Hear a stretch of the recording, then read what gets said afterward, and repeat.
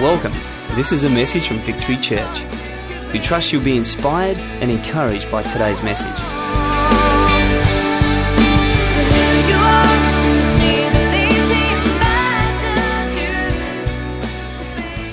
I want to quickly share from Matthew with you this morning to prepare you for what we're about to go into this year.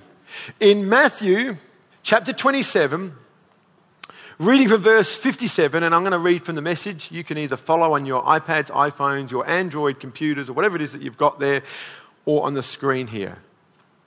Matthew 27, verse 57 says this: Late in the afternoon, a wealthy man from Arimathea, a disciple of Jesus, arrived. His name was Joseph. He went to Pilate and he asked for Jesus' body. Pilate granted his request. Joseph took the body and wrapped it in clean linens. He put it in his own tomb, a new tomb, only recently cut into the rock, and rolled a large stone across the entrance. I find this a fascinating piece of scripture, because up until this moment in Jesus' life, we don't hear about this man, Joseph. We hear a lot about Jesus. We hear a lot about the disciples. We hear a lot about the women in Jesus' life, all the Marys and Martha and all those. We hear a lot about them, but we don't hear anything about this guy. And then out of nowhere, seemingly, this man by the name of Joseph comes on the scene. And it was this morning as I was putting my contact lenses in, I felt God drop a word into my heart that help is going to come from the most unlikely places. Just as Joseph of Arimathea appears on the scene seemingly out of nowhere, we don't have any other record of him in the story of Christ. And here he is coming to the aid of the body of Jesus. I believe for you in your marriage, I believe for you in your families, I believe for us as a church that help this year is going to come from the most unusual and most unlikely places. Will you have faith for that this morning? And so it goes on to tell us a little bit about Joseph. Not much is known about him, but we do know that he was a wealthy man. We do know that he was from a place called Arimathea. And we do know that he was a disciple of Jesus. And I love that. Not just a Christian. There's a lot of people who call themselves Christian. Most of this nation would say they're Christians. But this man was a disciple, not just a Christian. A disciple means a wholehearted follower of Christ. He followed the commands of Jesus. He was a disciple. He was one who sat at the feet of Jesus and learned all that needed to be learned, and then he put it into practice. I love that. We don't need more Christians. We need disciples. We need dedicated followers of Christ. People who stop arguing, complaining with what the Bible actually says. Stop interpreting it through the Greek and the Hebrew and making it say whatever you want to say. We need people who just put in practice the Word of God. Amen. No matter how you interpret love your enemy, no matter how you see it in the Greek, the Hebrew, the Latin, or anything else, it means love your enemies. Let's be like Joseph, a disciple of Jesus. What else do we know about Joseph? Is that he had an incredible commitment to the body of Jesus. While others were gloating and celebrating the death of Jesus, and others were lamenting and mourning, complaining and blaming over the lifeless body of Jesus, Joseph goes to the authorities and asks for the body of Jesus. He wraps it up, he cleans it, he puts the body in a tomb, and he places a stone over the entrance. Now, what I want you to know about this story is that while it was a very real account of what took place in Jesus' life, I also believe that the bloodied, beaten, battered, and bruised, lifeless body of Jesus serves as an incredible metaphor for the church today. After all, the church is the body of Christ. And let's face it, the church gets beaten, battered, and bruised. And it can even appear a little bit lifeless at times. But how we respond in these times is crucial. And I believe Joseph of Arimathea serves as a reminder of how vision-driven disciples respond. And I see a church full of disciples like Joseph. Disciples that are, number one, courageous. Disciples that are courageous. You see, it was Joseph who went to Pilate and asked for the body of Jesus. And I felt God say to me when I read that the church doesn't belong in the hands of the authorities. The church belongs in the hands of disciples. We cannot allow the government of this day, no matter how good it is or corrupt it is, to determine what the church is and is not allowed to do. The church belongs to Jesus Christ, and disciples need to be men and women who are bold and courageous and declare the word of God like never before, and stop allowing certain laws to be passed that are contrary to the word of God. That's going to take courage. That's going to take guts. That's going to take determination. That's going to take a commitment. It's not going to take namby-pamby Christians. It's going to take gutsy, strong, courageous disciples, wholehearted followers of Christ Jesus. Amen. We need courageous men. We need courageous women to build the church. It's not easy being a Christian. If it was easy, everyone would do it. But it takes determination. And it takes courage. And I admire Joseph's courage.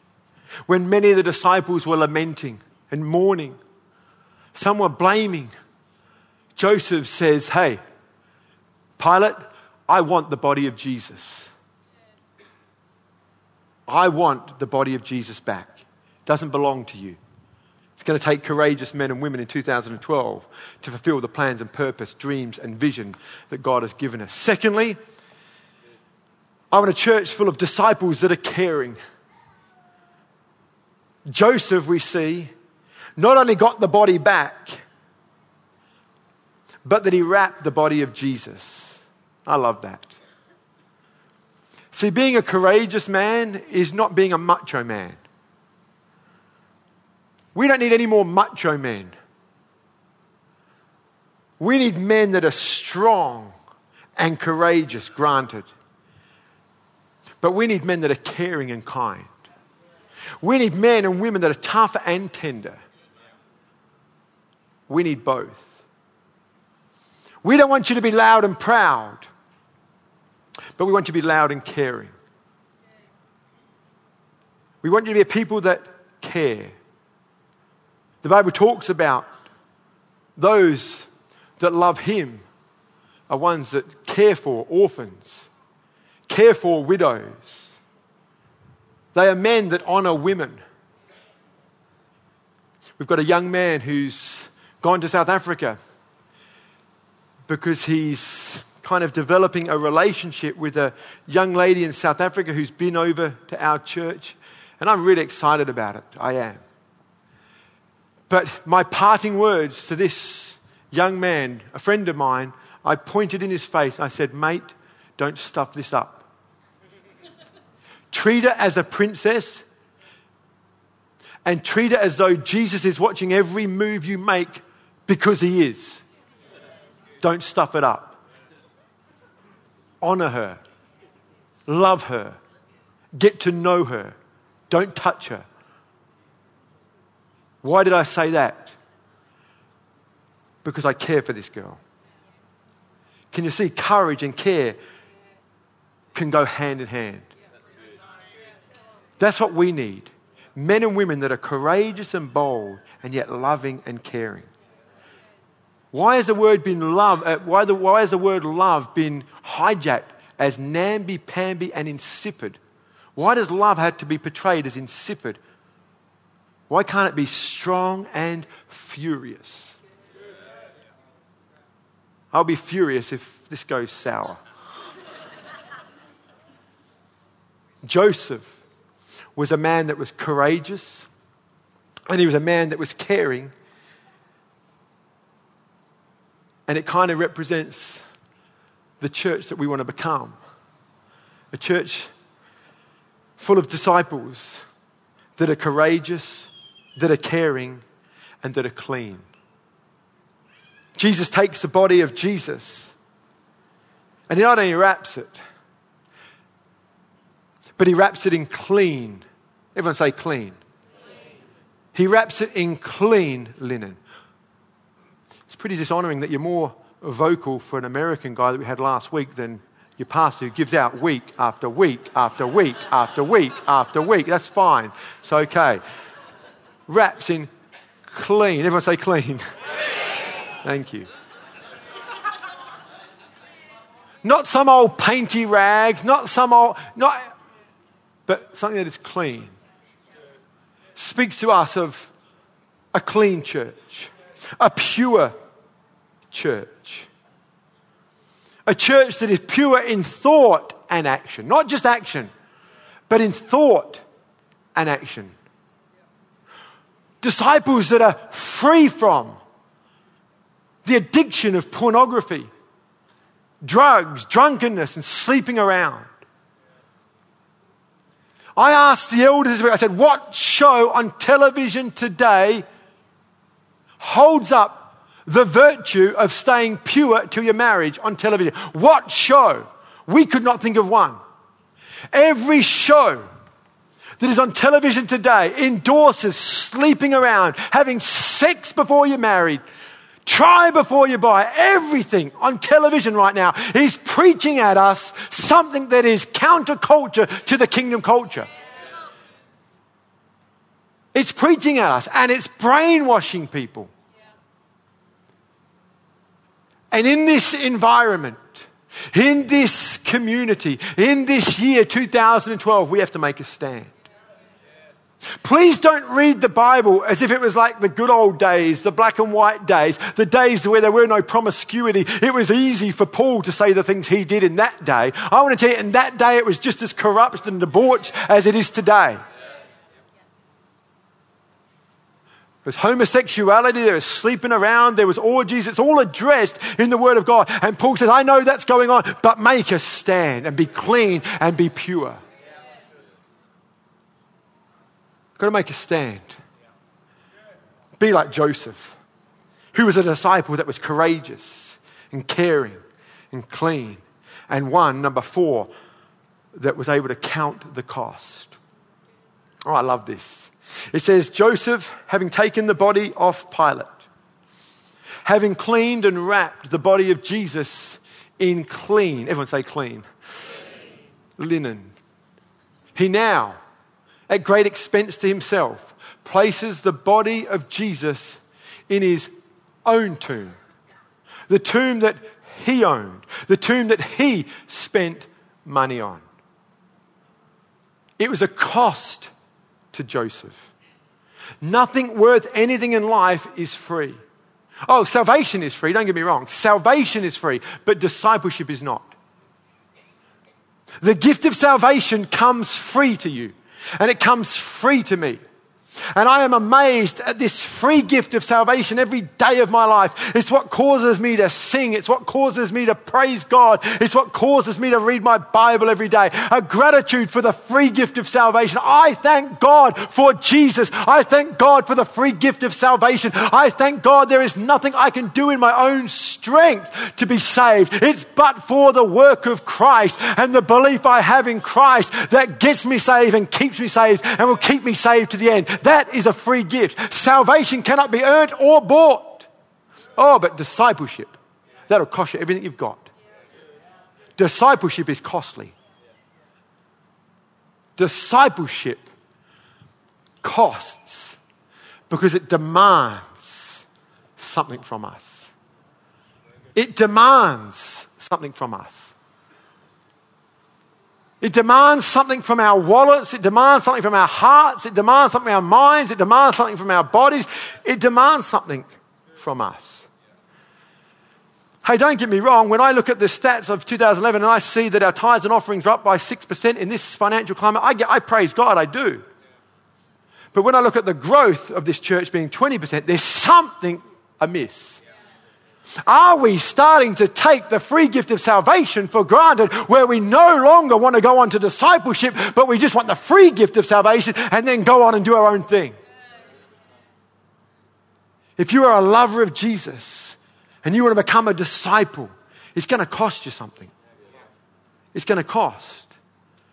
And I want to be part of a church full of disciples that are willing to pay the price. Not only was it his own tomb, but I love this, get this, it was a new tomb. It wasn't just his tomb, but the writer of the Bible, through the inspiration the Holy Spirit, puts in the fact that it was a new tomb. These things aren't just there to be ignored, but it was a new tomb. Why is new tomb there? I love it. Not a second-hand tomb. Not a leftover. You know, some of you might be being stirred. I'm going to give, and I'm going to give, my leftovers. I'm going to give away those old, worn-out shoes that are no good for anyone. You're going to give them. No, you're just having a spring clean. In the Old Testament, in Malachi chapter 1, it says, when you bring blind animals to sacrifice, is that not wrong? When you sacrifice crippled or diseased animals, is that not wrong? Try offering them to the governor. Would he be pleased with you? Would he accept you, says the Lord God Almighty? We don't want to give God our leftovers. We don't want to come to church on Sunday and see what money we got left. We want to give to God first because he is deserving of that. You know, this church is generous in measure, but this I do know. Through doing some very loose, rough calculations and being very conservative in our loose, rough calculations, we know this to be true, that we could be 2/3 better off than we are presently and 2/3 more effective than we are presently if everyone tithed. If everyone gave a tenth. Some of you just came awake. Oh, cool, done. If everyone gave a tenth of our income as a first fruit to God, out of gratitude for all that he's done, I believe we could do 3 times the amount that we're presently doing. We've guesstimated about 30% of the people actually tithe in this church. And that's better than none, don't get me wrong. But come on, church. Let's move from immaturity to maturity. Let's move out of a give me mentality to I'm going to start giving mentality. Let's move out of can you fix my problem as opposed to I'm going to start fixing other people's problems. Let's move from immaturity to maturity. The writers in the scriptures are all about maturity. They're wanting you to move from milk to meat. I mean, I like milk, but give me steak any day of the week. Any men out there who like steak over milk? Come on. Arnold Schwarzenegger was asked this question. Do you drink lots of milk, thinking that he was so big and strong and he would get all his protein from his milk? He says, milk is for babies. I drink beer. Which has nothing to do with anything. Just to wake some of you up. Beer, what? Yeah, all right. A new tomb. Why is new important? I believe new is important, particularly in the context in which we live. With all the shopping centres that get upgraded every 5 years or so. I think for the church to be left behind just with old, we lose ground. In the context. We're in the poor country. Yeah, let me just say something about that. And I'll talk more about this later on. But when we was in Indonesia recently, the group of people that hosted us were Mercy Indonesia. And they took us around their campuses, which was fantastic, and they showed us what they're doing. And one of the initiatives was Christian radio stations. And they give out all these radios that are dialed into one station, a Christian station. But because Indonesia is heavily populated with Muslim people, the music they choose is very much influenced by the sounds that the Muslim people like. To be contextual. To get a connection. So it's not about rich or poor, it's about contextualization. That's what we're dealing with here. Having everything old and everything secondhand and everything she'll be right, mate, does not work in this context. In this context, that says something. Just as putting the wrong music on the radio stations wouldn't work. It's not about, don't think rich or poor, think of contextualization. And God has placed us in one of the most wealthiest countries in the world. We shouldn't feel bad about that, but we've got to be responsible with that. Are you getting this? Should never feel bad. The answer can't always be, what about the poor? We have to look after those that God has given us as well. We need to do something for the poor, but we need to do something for the rich. We need to do something for the middle class. God knows there's so many middle class that need Jesus. And everything about us says something about us. We have to contextualize the gospel. And I'm telling you, we are not being contextual when we have everything secondhand and old and broken down. That is not going to reach the people that God has put us with. Amen.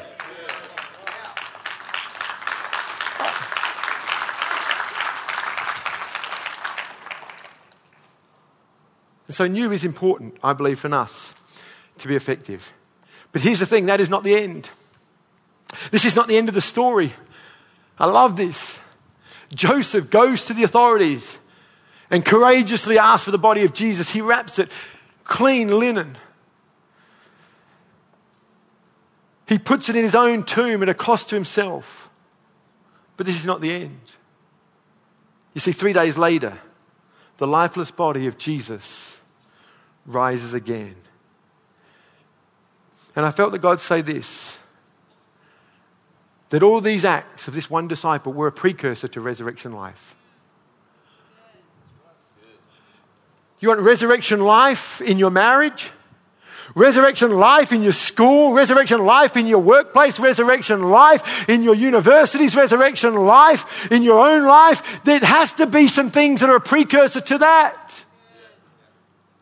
So Joseph does all these things, and it's a precursor to the new life that is about to come. Some of you, it may feel like Friday morning and everything's dead.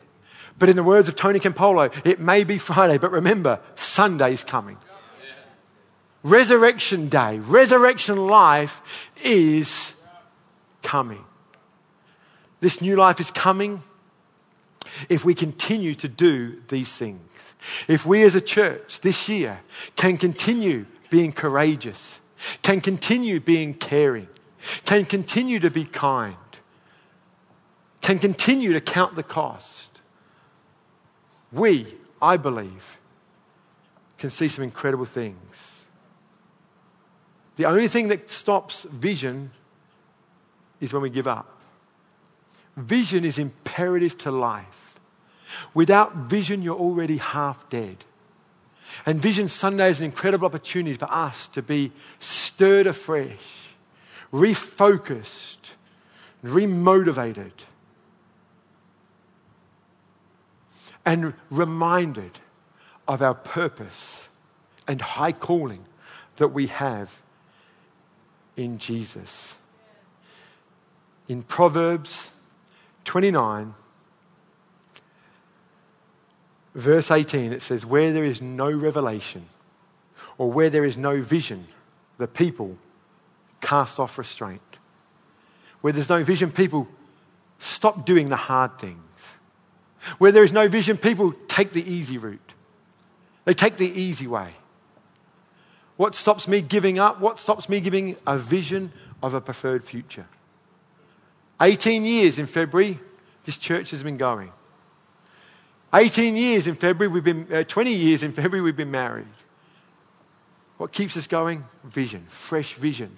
Every day, every week, every month, every year.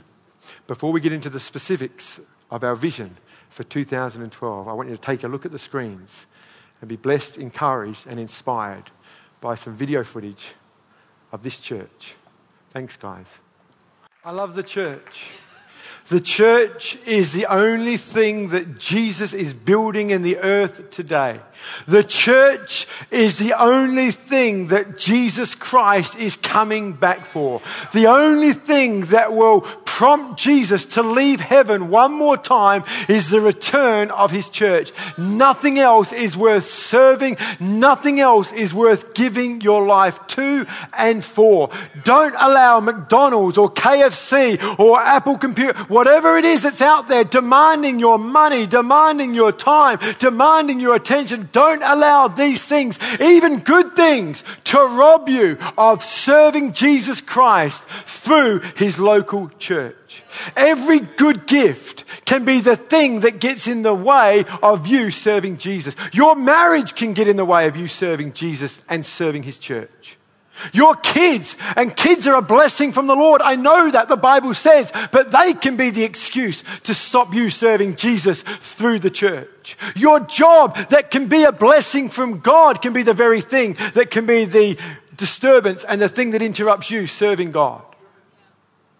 Good things and bad things can be an interruption to the plan and purpose of God. What's going to hold us true is not getting a divorce, not getting rid of those kids, not getting a new job. That's not what I'm saying. What I'm saying is what's going to hold us on track is vision.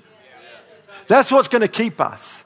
So we can keep our marriage, we can keep our families, we can keep our job, but keep a fresh focus and fresh vision on what Jesus Christ is calling us to do. Amen? And I believe that as a church, every local church has its own vision. And that vision needs to be broken down every year. And that's why we have a Vision Sunday. Not because we change our vision every year. Our vision as a church, we are convinced that we are put on here, planet Earth in Adelaide, for this time to connect people to God, to his church, and to their purpose. That has not changed for us. But every year there are certain tasks God gives us that we want to obey and move on. And we want to unfold those to you today. This is the end of the message. Thank you for taking the time to listen, and God bless.